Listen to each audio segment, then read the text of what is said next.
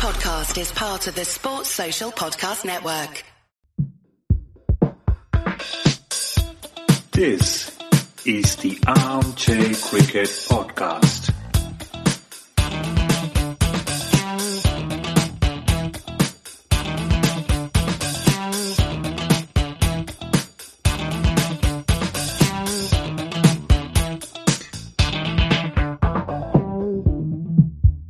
Hello all.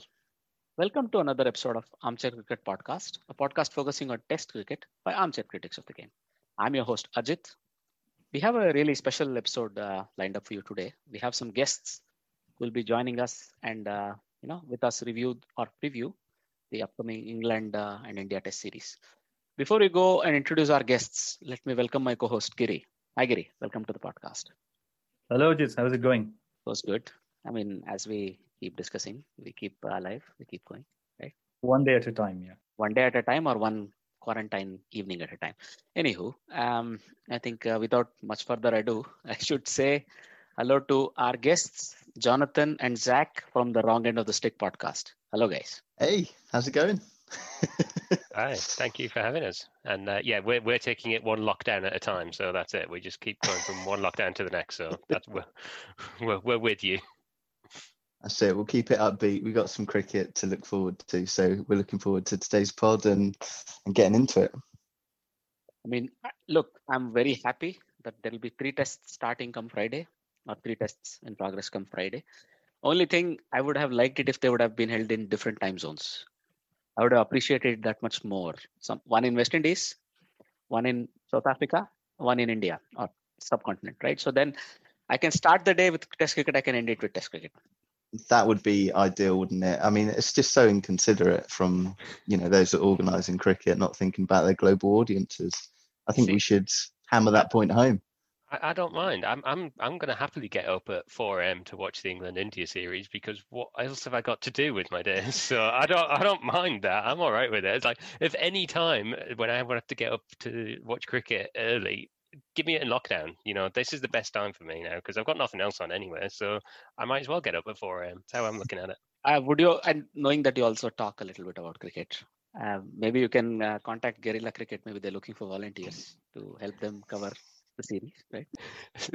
See, nobody else is willing to get up at 4 a.m., so I'll be there for that one. Yeah.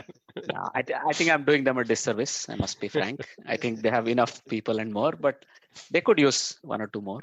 I'm sure. If you live especially anywhere near South London, maybe just go make the tea, whatever. Yeah. Right? Make the tea. That will be good for, I think, yeah. Well, at least somebody got the hint. Good to know. In any case, so no, but you know what? It could have been that there could have been a South Africa tour of Australia, but Australia tour of South Africa the other way. So I could have had my wish effectively that if things go to plan, Australia would go to South Africa and play a test series there while England is still playing in India. And Sri Lanka would go to West Indies and they would start a tour there. I nearly have it. I nearly have what I want. But then if you were to look at the snap side of it, it looks like at least the Australia tour of South Africa is cancelled. Australia are not very happy about the changes in COVID progression in South Africa and they have had to turn down the tour. They say it's postponed indefinitely, but when these tours can again go further. I don't know what you guys think, Jonathan, Zach. Yeah, I mean, it's sad. I think that it looks as if that isn't going to happen at all. I think it would have been a really interesting series to see what Australia's reaction would have been after their defeat to India and see quite what that kind of series would have been. I mean, I think Australia probably would have won the series. South Africa don't look in a particularly good state of affairs in terms of Test cricket at the moment. But, I think it's sad, but I understand that, the safety of players and staff and everything else comes above everything else. And there seems to be a bit of politics going on between the two, cricketing bodies and authorities and teams and stuff at the moment. And, it's a shame that it's come to that. But I think ultimately if players and everybody's health and safety is being looked after, then that's what you've got to prioritize at the moment, I guess. But it is a shame. It was a series I would have looked forward to. I look forward to any cricket, but it would have been quite an interesting series. So it is a bit of a shame, but hopefully the world will come back to normal soon, and we can get that played again at some point. Yeah, I think it is disappointing, and no one ever wants to see a cricket match cancelled, especially a test match or a test series against Australia, South Africa, especially after Australia's mad defeat against India. But again, I see the point, but I also think that,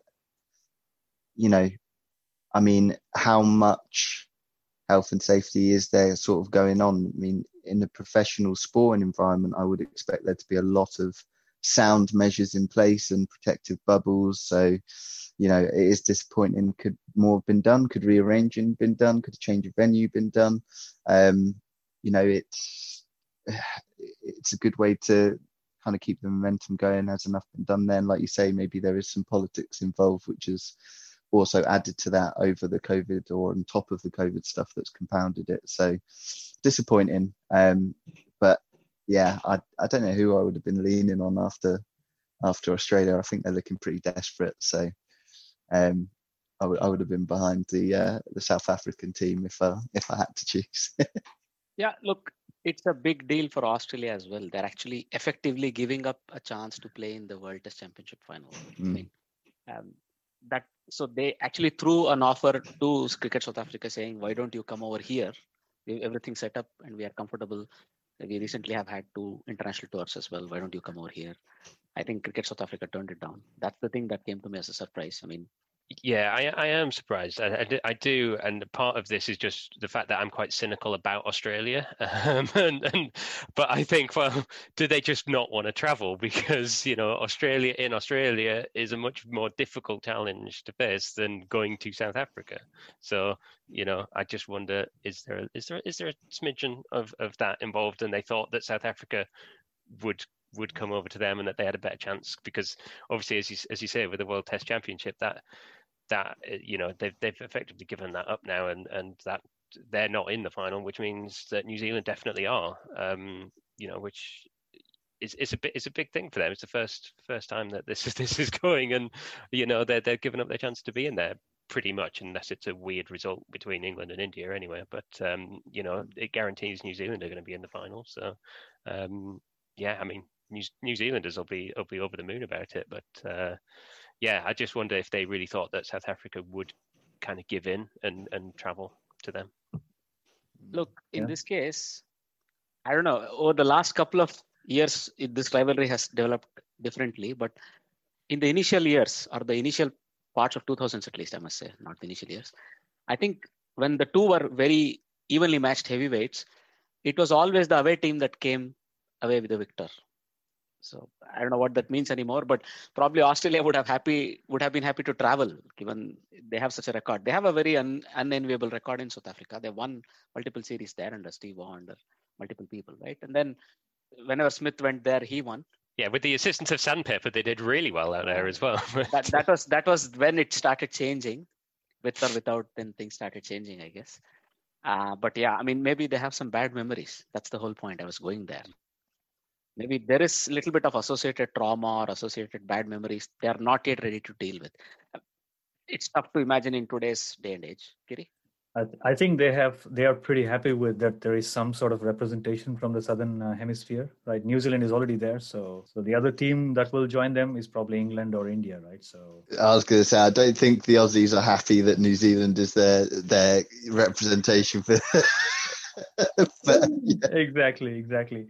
And New Zealand will be playing again in Lords, so it's also good memories for them, right? So it brings back the painful, agonizing thing that happened.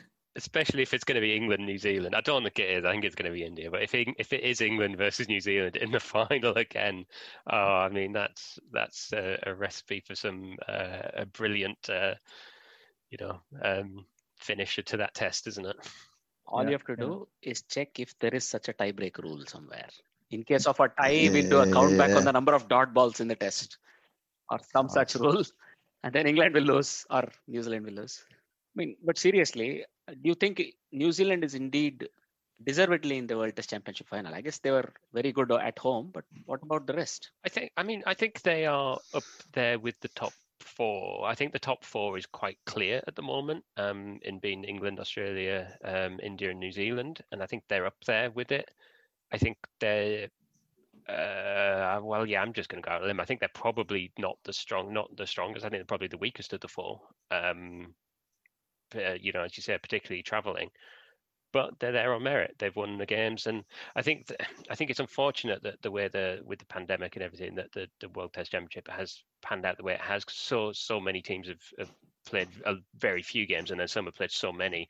You know, it was always going to be slightly skewed, but that's that's led to it being, the pandemic has just led to it being a lot more skewed than we would like to have been. But they've got some really good players, New Zealand. I really enjoy watching them play, and if it isn't going to be England in the final, I'd really like it to be New Zealand, because I just think they're a really entertaining team to watch as well. They've got some really, really good fun players. I love Kane Williamson. He just fully epitomizes the spirit of cricket for me. So I think I'm really pleased that they are there. Do I think they're one of the top two teams in the world? No, probably not. No, I think I'd agree with that. I think, they're definitely up there, and I think they're a solid team. Out of the four that have been mentioned, and maybe some of the other teams, I think they're not in amongst the riffraff, so to speak, but they're formidable, and they've done the tests. And if we're talking about the other teams, so I know that a lot of other teams haven't had a chance to play as much cricket, which I think is a shame. It's difficult, because I think you can only go in this scenario, you can only go about what matches have been played and who's played them, and judge it by that. So, I'm not going to discredit New Zealand's performance and stuff because of the circumstances. I think even in light of the circumstances in that context, they deserve to be there. I think it's a shame that we didn't get to see everybody's potential over the Test Championship. I definitely think that's a shame, but do they deserve to be there? Absolutely, yeah. Yeah, I think they'll also have a bit of a home advantage, given that it's played in July in Lords. It might as well be played in Hamilton or Wellington or something. But okay, fine. Before we all conclusively say it's going to be India, I think we have a bit of a journey to go over, and 4 tests is a lot of time. Who said it was conclusively India? I think I probably did. I probably admitted defeat on that one already. I think I probably did, yeah. I think David Lloyd said something along the lines of 3-0, 4-0 in favor of India, just like Michael Vaughan did, before the Australian series. So it could all change, yeah. So. Yeah, well, England do best with their backs against the wall. So, I'm holding on to some hope here. I reckon we might be able to pull something out of the bag. I think England will do well as underdogs. They're trying to make a big deal out of Joe Root's form right now in the Indian media. If you look at the articles, there are a lot of articles about Joe Root and how well he's going to do in the series, trying to take the limelight off the Indian players. But I think there's more pressure on India to perform, because on the back of that fantastic victory down under. So I think it will be India's series to lose, and England probably will come back with a very good. I think they will put up a very good fight, in my opinion, on the back of that warm-up series they had in Sri Lanka. So yeah, I think it's good to see, and we got some key players obviously coming back into the mix as well. Archer should be nice and rested. Obviously Stokes and Burns coming back into the mix as well. India are going to be facing, as long as England have enough time and space and get themselves prepared to get back and gel, then it should be a really good fight. I think deep down India should swing it, at home, and arguably the best kind of Test cricket team going. So they should have it, but I've got a lot of I've got a bit of hope for England pulling some grit and going out swinging. And you talk about Root's sort of batting performance and stuff, and I think there is a bit to say about the limelight there. And okay, it was against Sri Lanka, and you could say that maybe it's a bit over the top, but I think there has been some form issues even beforehand about where some of our guys, especially when it comes to batting, has been. And I think we've got some really exciting players. And since Root's taken the captainship, we talk frequently about it in our pod.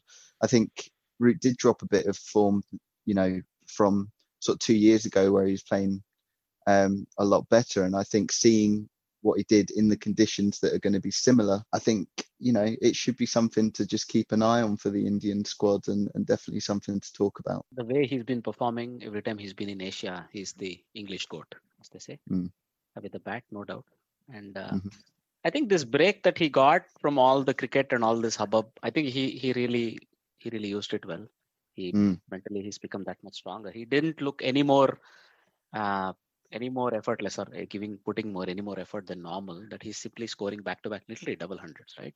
And foreign conditions, sure, not the best attack on the paper or on the field, sure, but who cares? A double hundred in foreign conditions is a double hundred in foreign conditions. Like, to have nearly 2 of those in 2 tests. I mean, I was looking at the series stats from Sri Lanka, and he's outscored the next highest scorer by literally twice as many runs. That's quite something. And in a 2-test series, you have 430 runs, something. I mean, that's a joke. I mean, he's simply by himself, he scored 75% of England's runs is what it came up to, right? In that 2-test series. All of those are like unique stats. But the point is, yeah, he's definitely good. So, but if you were to look at, from the squad's makeup perspective and maybe go in how the first test might even pan out. Let's take a first look at the English squad, right? So, who would we think might actually turn up for England on that morning? So, first morning. So, when I'm looking at the English squad, look, you have Zach Crawley, Dom Sibley, and the guy who's back from paternity leave, Rory Burns, right? Yep. In this case, would you expect that Rory Burns is back in the 11 with maybe Dom Sibley opening, and then Zach Crawley goes to 3 and Root goes down to 4? Or do you see the same, they retaining a similar sort of a combination where one of Zach Crawley or maybe one of the other people down the order might miss out, and then Root might stay at 3? Certainly for the first test, I think that Burns comes back in and Root drops down to 4. I think Root has always said that he prefers being at number 4. And I think if he is happy and he's in form, I think as we've seen from the Sri Lanka series, Joe Root at the top of his game can win you a test match on his own. And I think that's what England that's what they need. They need those level of performances from him, where he is at really at the top of his game.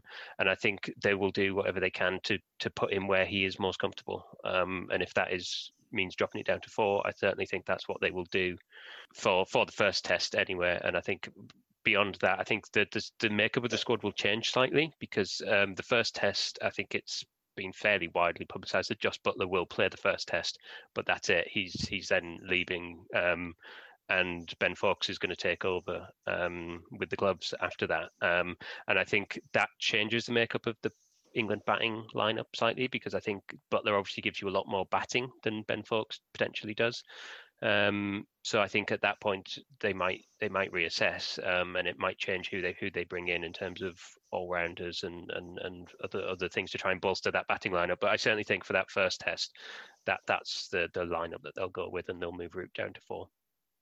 Then I think you definitely brought up a name, Josh Butler. He'll probably be at 5, right?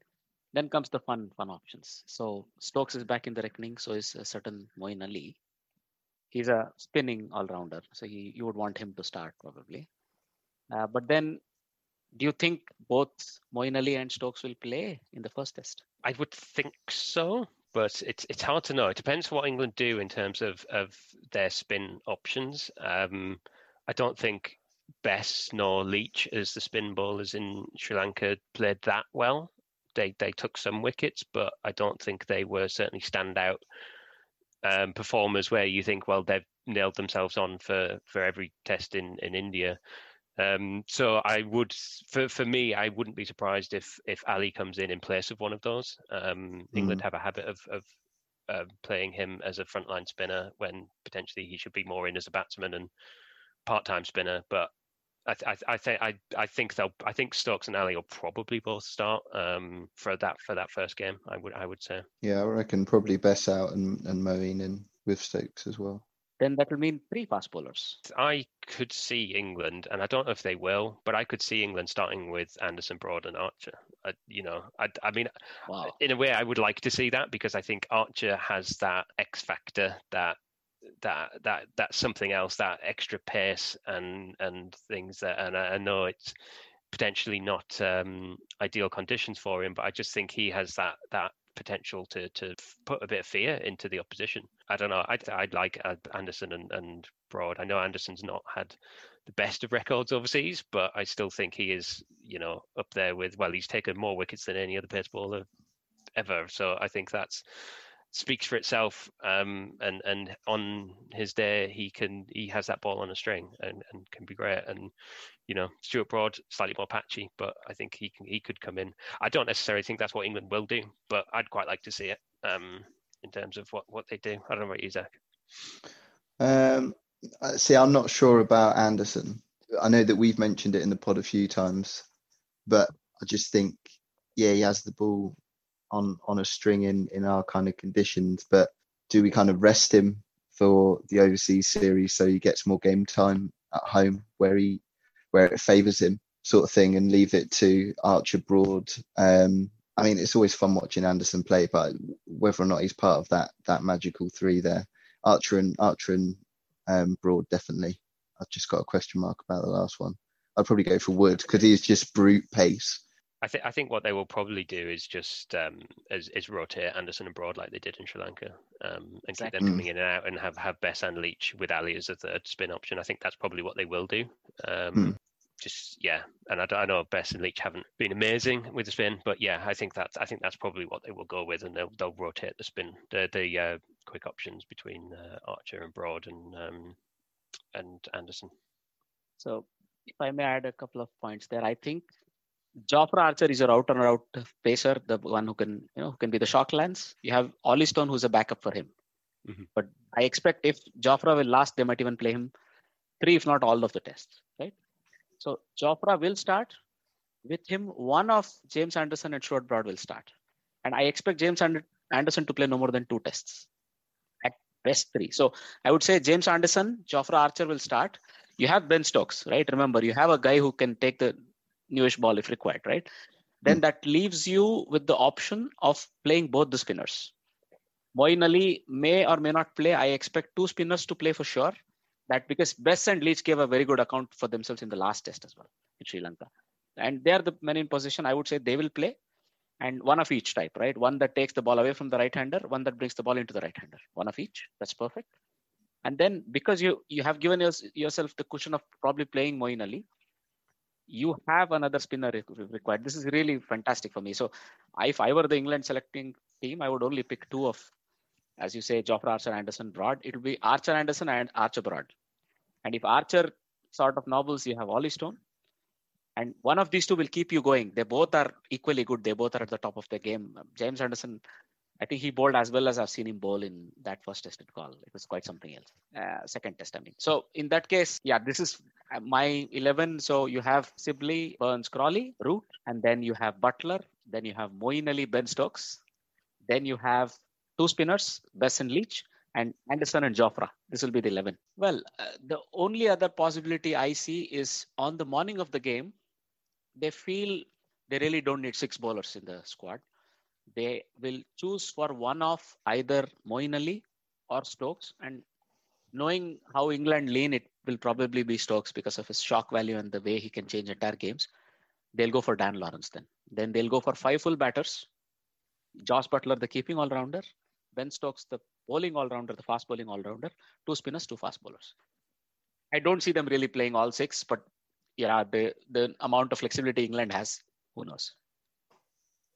Yeah, I think that's a good backup to have, and I think that's the good thing with the England squad is that they do actually have quite a lot of flexibility. But I don't think that they would do that. I think particularly given that Moeen Ali didn't get to play in Sri Lanka, I think he'll be starting that first test, and I think Lawrence will sit it out. I mean, Lawrence looked okay on debut, but I don't think he didn't blow everyone away and think, well, he definitely has to be in the starting 11. So I think certainly what they will do is start with Ali and not Lawrence. But as I said, I think that the flexibility that England have got means that they could switch things up for the second and third tests and and however they go. And I think I think what you said with Anderson was right, that I don't think he will play. He certainly won't play all the tests, but I think they will leave a lot of that to how he's bowling, how he is feeling, and I think he's earned that kind of level. Of him and Broad have kind of earned that level of seniority, that if Anderson is in good form, if he takes a lot of wickets in that first test and is feeling good going into the second one, he can put his hand up and say, I really want to play this test, and they'll give big consideration to that. So I think there is a lot of flexibility, but yeah, I think we've sort of, what we've said in terms of what the sort of starting 11 will be the starting point. But, my concern is I'm not convinced that's. I think the England batting lineup has too many collapses in them. I think the lot of the batting side has great potential. I think Crawley, Sibley, Burns, they're people I've been calling for a while to be in the team, and I think they are going to be really good, solid players for England for a long time to come. But they're still fairly early in their careers for England, and I think this is going to be a really new experience for them. And I think there's a lot of batting collapses that we're going to be looking to people like Joe Root and Ben Stokes to get us out of. And I'm not convinced that we've got the spin bowlers to cause the same in India. But I'm hopeful, ever hopeful. What do you think about Ollie Pope? I think that he was also available, right, for the first test. That's what I read. Another batter. I really like Ollie Pope. Again, I think he's another one of those where he is sort of a really, really talented younger player that's again going to be in and around that England team for a long time to come. So I've got a lot of time for him. And the thing is, if you look at that in terms of the young talented batsmen that England have, with your Burns, Crawley, Sibley, Lawrence, Pope, we're actually struggling to try and fit them all in, but that's not necessarily a bad thing.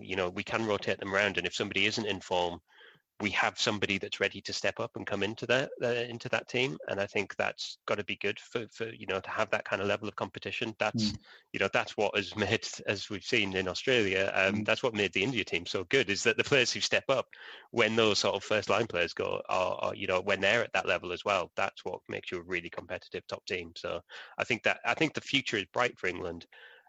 But I think this series, is going to be a fantastic experience for a lot of those batsmen. But I'm not convinced they're at that level to take on India in India just yet. Give us 2 years and we'll be back, and you'll be in trouble then. Yeah, one other thing I was going to say was how they are going to handle the bowlers, because we saw what happened in Australia. The same 4 bowlers, frontline bowlers, playing in all the 4 test matches, and then they were really tired at the end of the last test match at Gabba. So with spin playing a major role in India, I think they will look towards, Moeen Ali, Bess, Leach sharing the bowling a lot with the pacers, of course. But you can't have, Aditi was saying, Archer was probably going to play 3 or 4 tests.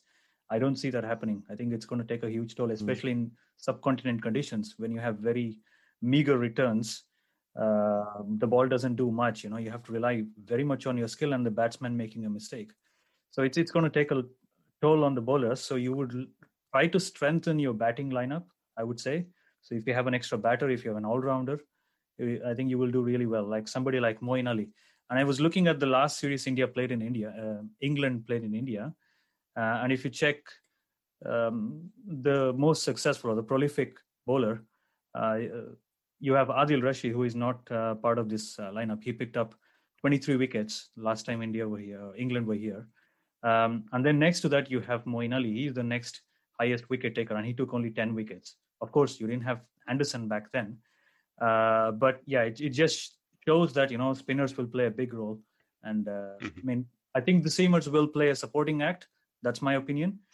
Spinners need to take control. I think the way I see it, they have Moeen Ali at best. The others are still newbies, so they will have to pick up a lot of tricks along the way. So it's going to be key how they're going to field all those bowlers.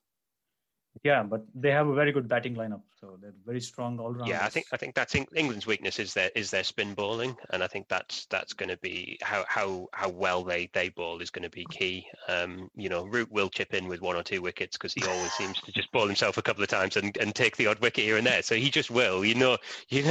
it's going to happen. But yeah, you're right. It is going to be down to that, and hopefully Moeen Ali can find form. He's very much a form player. He's very much a confidence player, and I think if he starts well and takes a couple of wickets early, or if we bat first and he gets some runs under his belt and he starts to feel that confidence, I think that it could be a series for him really.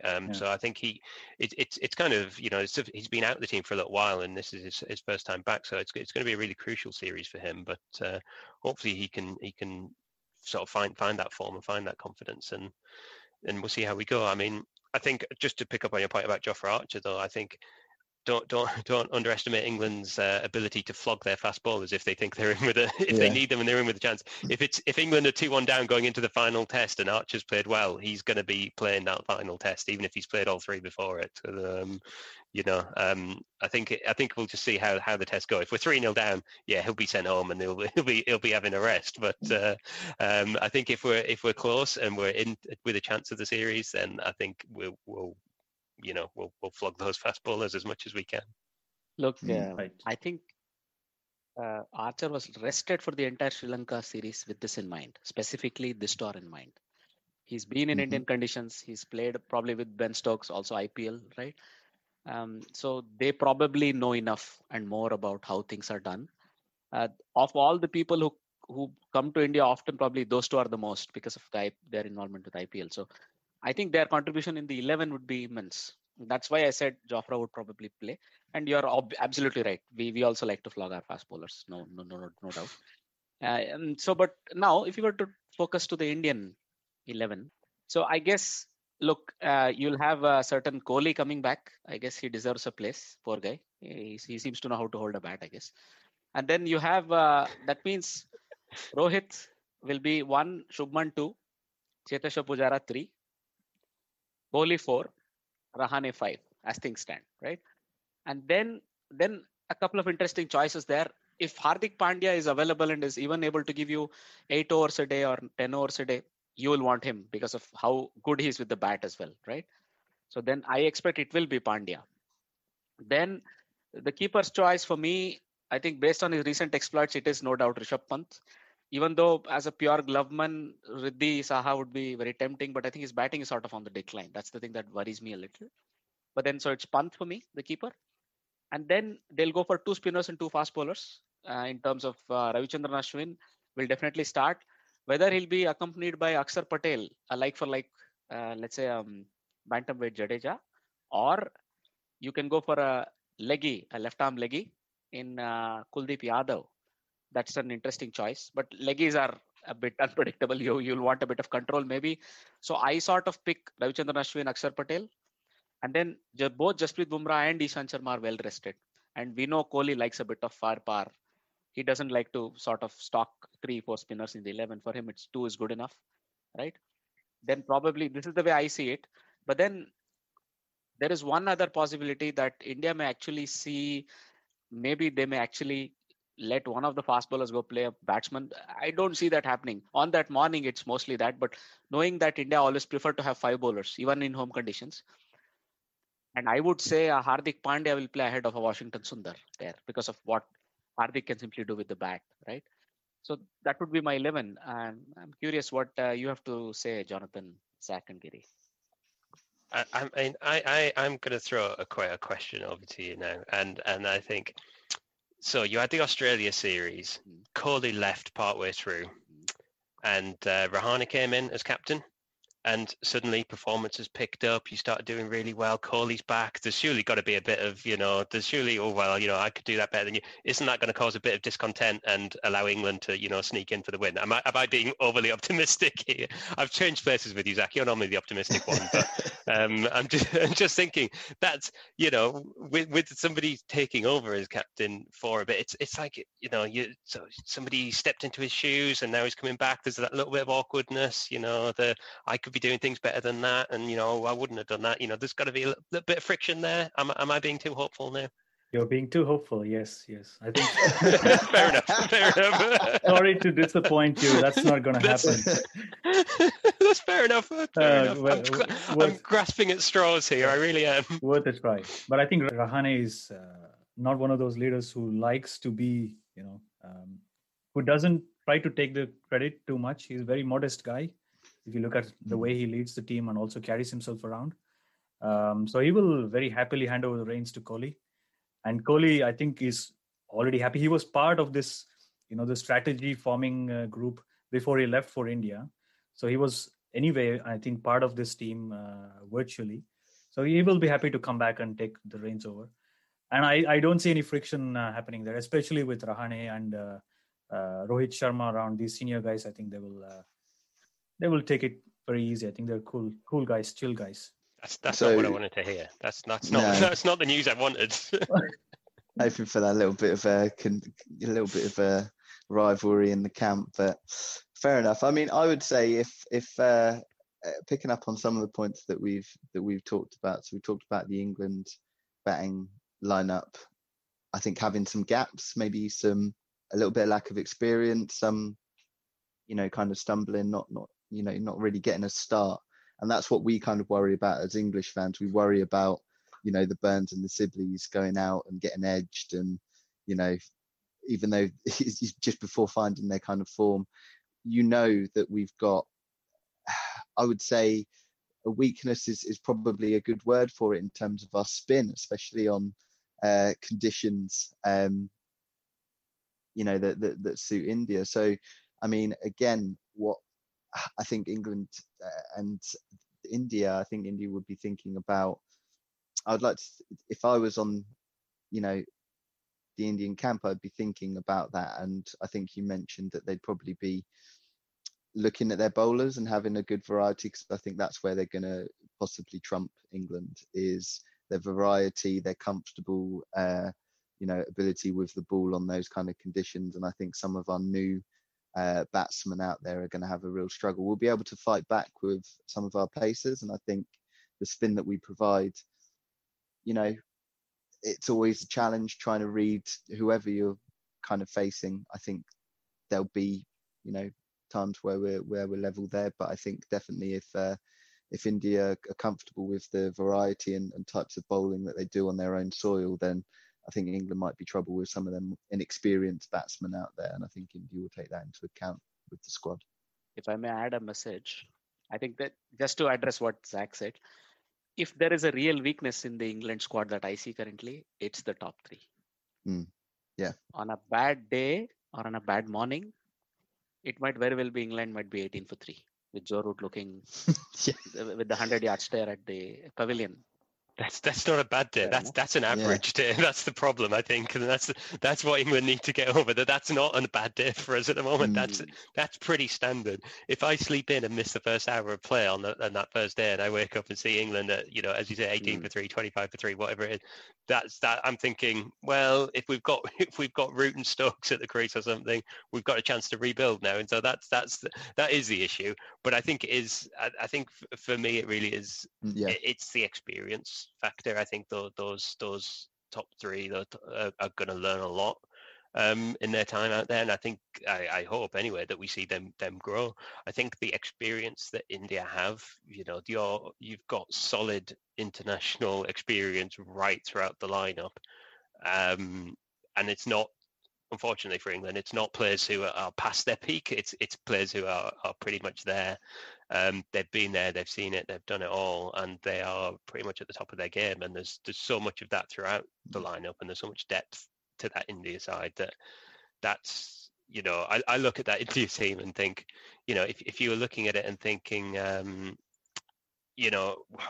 if you were trying to make the best team of both England and India, you're probably only going to be looking at 2 or 3 of the England players if you were trying to pick your best 11 throughout. And I think, yes, you would have your Root and you would have Stokes and you might have Archer, but you're probably not going to go much beyond that. And the rest of the depth that you're looking at is really down to India. And that's the worry for me, is just that experience and that depth. And I don't think you will see the collapses that England probably will. All right. And that's the bit that worries me. That's why I have made a prediction. I do predicting India to win 4-0. Wow. Okay. For all of my, that's why I was really looking for that source of hope, as you can see. So I'm not hopeful for this series. That is a concern for me. Let's see, right? So let's see if we can indeed try to sort of narrow down on it right away. So let's go to our individual predictions. Then we'll probably go away and maybe discuss a little bit about Chennai. So let's go around the table. You've put your cards on the table, Jonathan. How about you, Zach?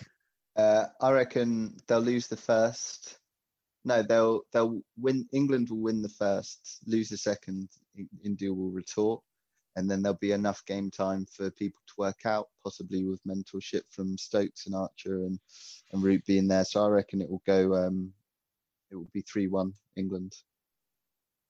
Good God! All right. That's bullish. Yeah, that's bullish. All right.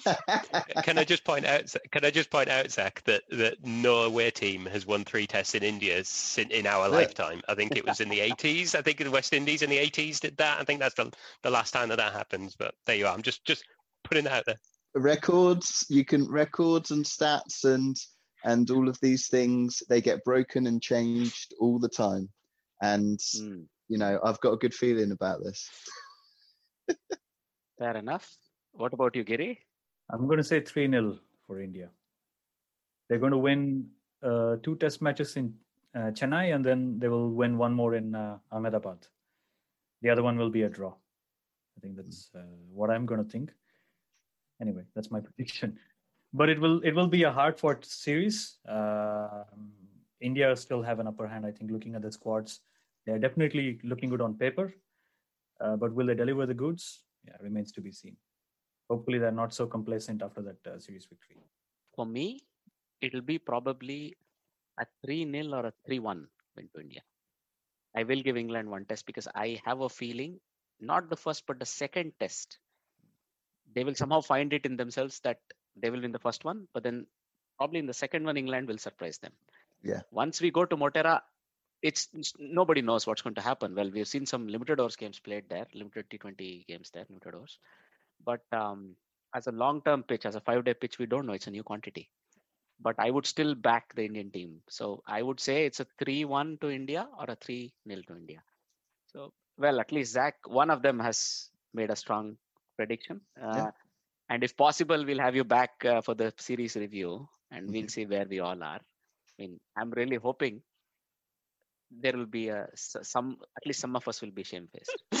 We'll see which one of us it will turn out to be. All right. So, well, now just to come back to the conditions and other things, right? So, there is some good news, at least that the second test might have some crowds, right? So, from the Chepauk, first test is going to be closed for sure, right?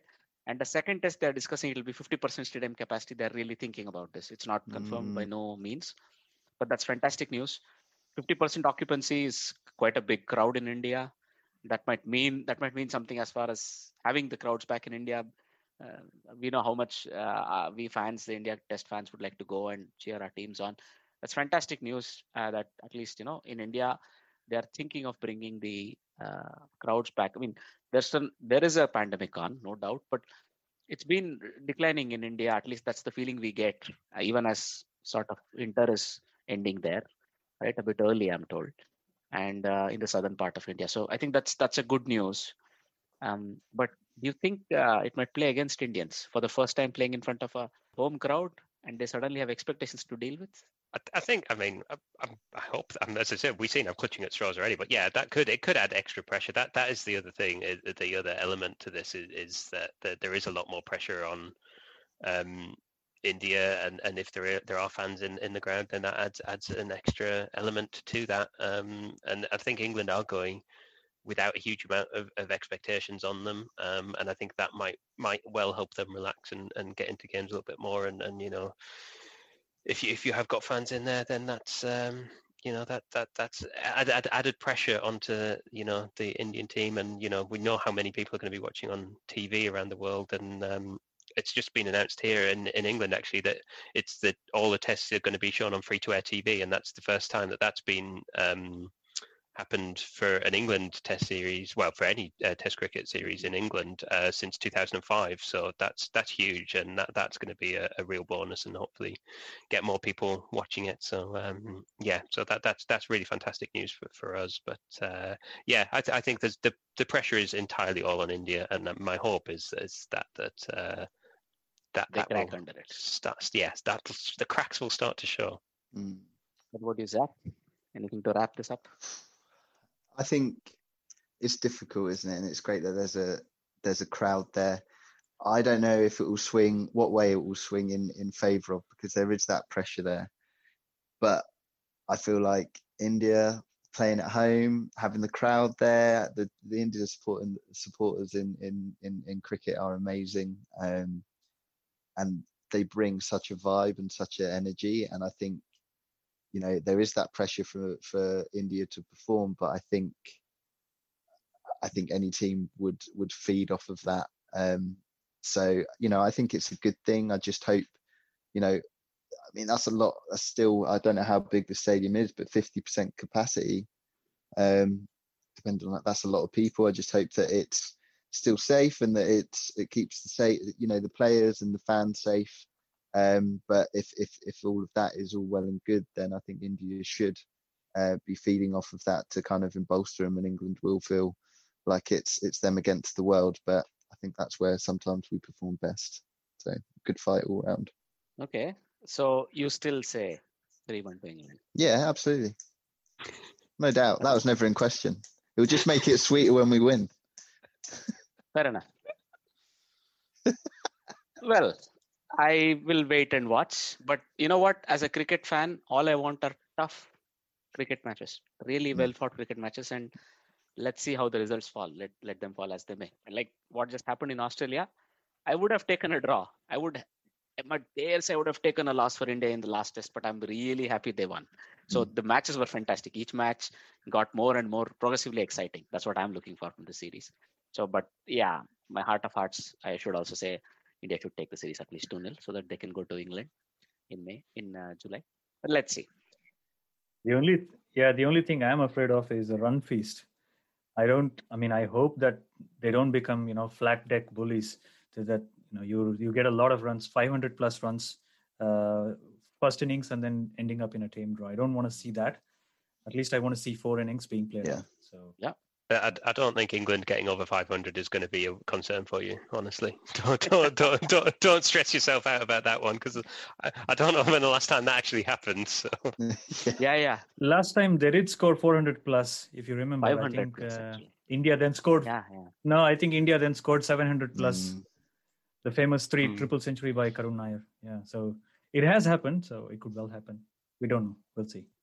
Let's move on. Let's see some of the cricket from the other part of the world. So there's an actually test ongoing, Bangladesh versus West Indies.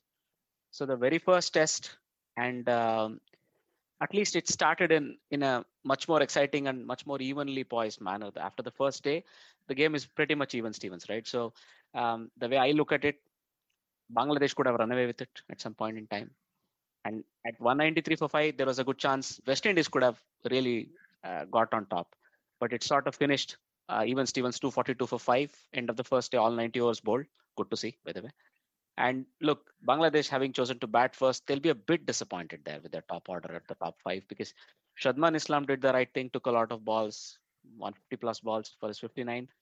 Nazmul Hasan Shanto ran himself out, 25. Mominul Haq skipper, 26. Mushfiqur Rahim, Shakib Al Hasan, 38. Mushfiqur out, but Shakib not out. And Liton Das, a very enterprising 34 at the end. So, there were 2 very crucial points, I thought. 134 for 4 when Shadman was dismissed. Then at least the 2 veterans, Rahim and Shakib, made sure they put on enough runs and kept West Indies away for more than an hour and a half. So there was no back-to-back wickets. And then once Mushfiqur Rahim got out, Liton Das made sure for about 20 minutes, 25 minutes, he simply blocked all the balls, absorbed all the pressure.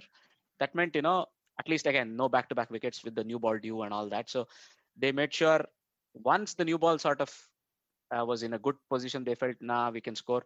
I think Liton Das hit out a few boundaries towards the end of the day. And otherwise, I would have said this would have been West Indies' day. Jonathan, how much of it did you follow, and what are your thoughts on this?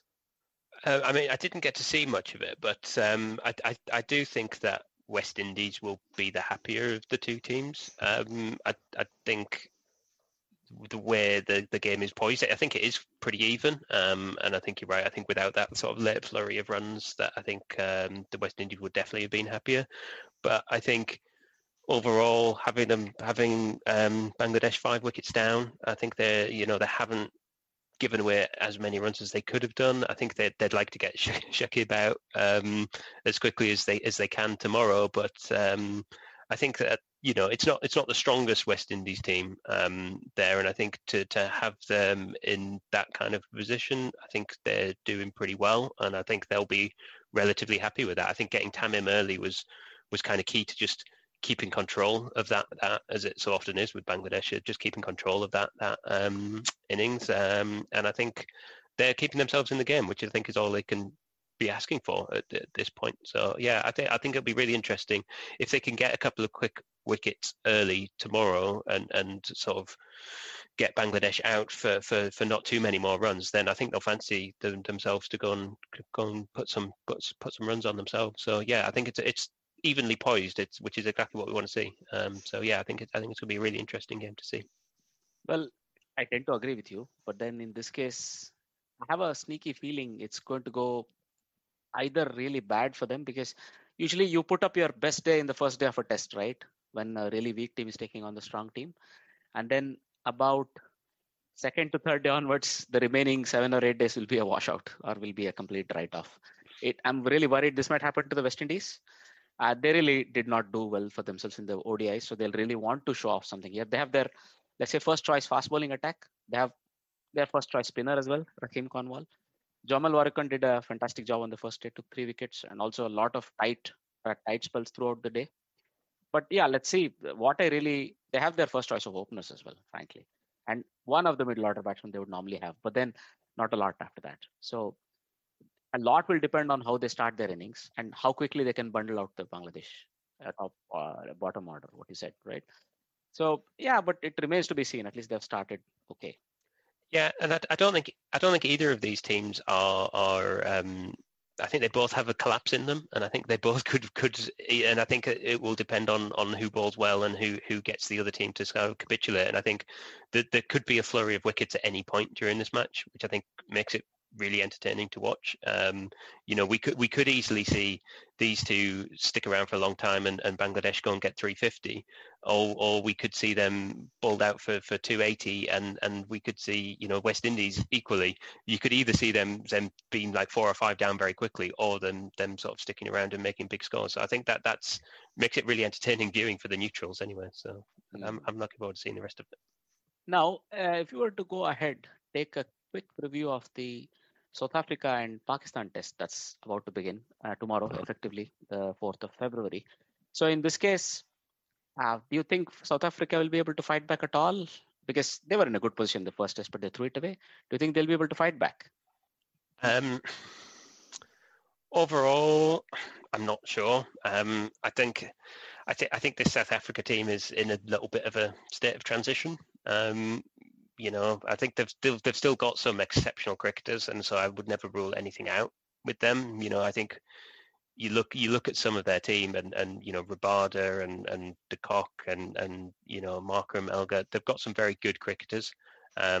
So I would never rule anything out, but I think Pakistan have looked pretty good, and I think they've looked as if they are the better team and will continue that through the series. I think this South Africa team has a bit of soul searching to do. They're not what they once were with their sort of they had incredible teams of relatively recent years, but certainly in the sort of past 20 years or so. And I think this team isn't at that level, and I think they've got some work to do to get there. I enjoy watching Pakistan play. I think they have, at the moment anyway, a wealth of experience and new talent coming up. They've got a really good variety of bowling. I think their batting's there. They've got one of the best wicket keepers in the world, I think. And like Jonathan said, South Africa haven't been looking too strong for, sort of a while. I would be hedging my bets on Pakistan most likely. Yeah, fair enough. Look, when we look at the squads, Rawalpindi is the second test venue, and it's a slightly faster one than Karachi, for example. I think from that perspective, I expect South Africa to make a few changes. Probably only one of Keshav Maharaj and George Linda might play, and then they might try to get the left-arm leggy, Tabraiz Shamsi, in the place of one of the fast bowlers. Probably Luki Ngidi. Of the three, he looked the most, let's say, anodyne. But then I would try to see if they can get Vian Mulder in. So in the place of a proper batter, full batter is required. So you have Dean Elgar, Eden Markram, both did well. Rasif van der Dussen did well. Fab du Plessis, Quinton de Kock have a lot to show. And then Temba Bavuma was okay, right? So then I would say have Vian Mulder in because he can give you that seam, that bit of control with the seam. He can be a third seamer.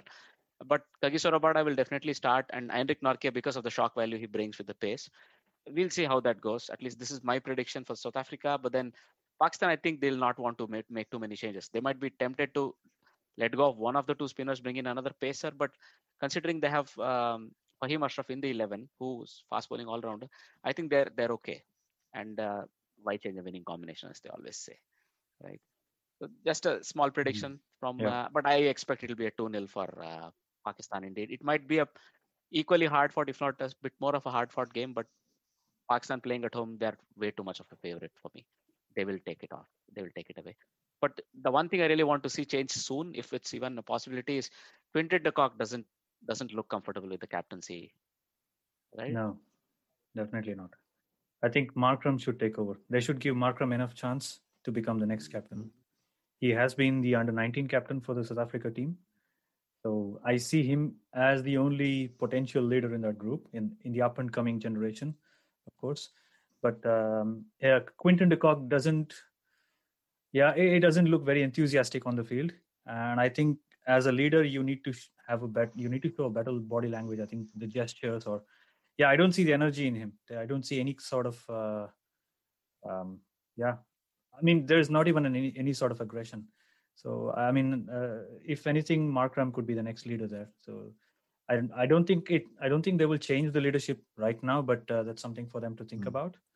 Talking about this match, which is going to be played at Rawalpindi, and as you said, Ajit, it's a sort of a faster pitch. And I think I was listening to Shoaib Akhtar talking about this stadium. It's a bit pacey, and it's going to be cooler up north because it's still the winter months, right? So the pitch may play a bit differently. And looking at the previous records at this ground, there have been a lot of matches that have been won by an innings and a few runs. So it looked like a high-scoring game. So whoever wins the toss, it doesn't matter because the last 10 matches have been won by the bowling team as well as the batting team. So it looks pretty even Stevens, I have to say. So so it's Pakistan's match to lose if they don't show up. Otherwise, I think it's 2-0 wrapped up as a wonderful gift. Well, we'll see how that unfolds. If you were to take a look at some of the cricketing news from outside of the cricket field, we were discussing earlier that Sri Lanka may actually go to West Indies, but looks like there may be a spanner in the works because Mickey Arthur, the coach, Lahiru Thirimanne, the opener, have tested positive for COVID. And I think West Indian Islands, they are some of the most COVID-free places on the planet. They'll want to be very careful about this. So we don't know if this tour will really go ahead. Something that sort of, it would have been good, but then we don't know if this is really going to happen. So they need to all leave by February 20th. They need to have recovered and have the negative test certificates with them because the first test starts already by 28th Feb. Not a lot of time left really for them to acclimatize or stay in quarantine. It looks very tough. Let's see how this goes about. And then, a word about Ashok Dinda. He's announced his retirement from international and all forms of cricket. 36-year-old, played for nearly 2 decades. I mean, he didn't have a stellar career at the very top, but then he's been a giant in Indian domestic first-class scene at least, right? So he's bagged quite a lot of wickets for Bengal. I saw a tweet about it. I think out of the last 10 seasons, for the last 8 seasons or so, Dinda has been the highest wicket taker for Bengal. Last season, he represented Goa. I think it's coming to the end of his journey. We wish Dinda all the best in the upcoming careers or whichever career he may choose. Moving further, a little bit more Aussie bashing before we let you go, Jonathan. So it looks like Langer has admitted that there may be some player discontent after all in the dressing room. And I mean, I think it's interesting that Langer has come out and commented on it. I think what we saw and what certainly me and Zach have talked about on our podcast a little bit over the last couple of weeks is that veneer, that change of Australian cricket culture it does seem to have been a bit of a veneer, and as soon as they were under pressure, as they were in that India series, it suddenly seemed to slip, and the cracks started to show, and that underlying sandpapery kind of attitude. Yes, I am well aware of the pun, but yeah, that kind of sandpaper attitude that must win at all costs really started to come out again, and I think Lange is clearly, he has basically said it himself. He's not an approachable guy. He's not put his arm around these players or anything, and I think that's now showing that really that Australian attitude of they will do anything to win has come back through to the fore. And I suppose Tim Payne's supposed to be the nice guy to lead this new culture of Australia. That just seems to have dissipated very quickly as soon as they were under any sort of pressure. So yeah, I think that's not a terrible surprise. I don't think there has been a great shift in cricket culture from Australia, and I think they will continue on the way that they have done for many years previously, and to a certain extent it will probably help them be successful, but it's potentially not the most enjoyable dressing room to be in by the sound of it. So there we are. That's enough Aussie bashing from me. There we are. I've started everybody off. I think Langer is a very honest guy, as he has spoken about himself at length in one of those interviews, right? So he's the first one to accept when things are not going right. So I don't know what he's going to do with the team, which is probably trying to start a mutiny. I don't know if you can call it that. But I think Australians, when the Australian team looks like this, when they don't show their attitude on the field, it doesn't look like an Australian team of the past. I mean, they have lost their color or character. So they should not try to change themselves too much. And they've tried too hard, I think, after the sandpaper gate. They should go back to what they were, beasts. And then they will play their best. When Tim Payne does decide to step down as captain, who will take over? That's another question for me. Will it go back to Steve Smith? I don't know. I mean, there's a lot of questions to be answered. This is a shadow of the team that played under Steve Smith, who wanted to win at all costs. And they did pay a huge price for that, of course. But we would all, I think for me personally, I would like to see an Australian team which is really strong.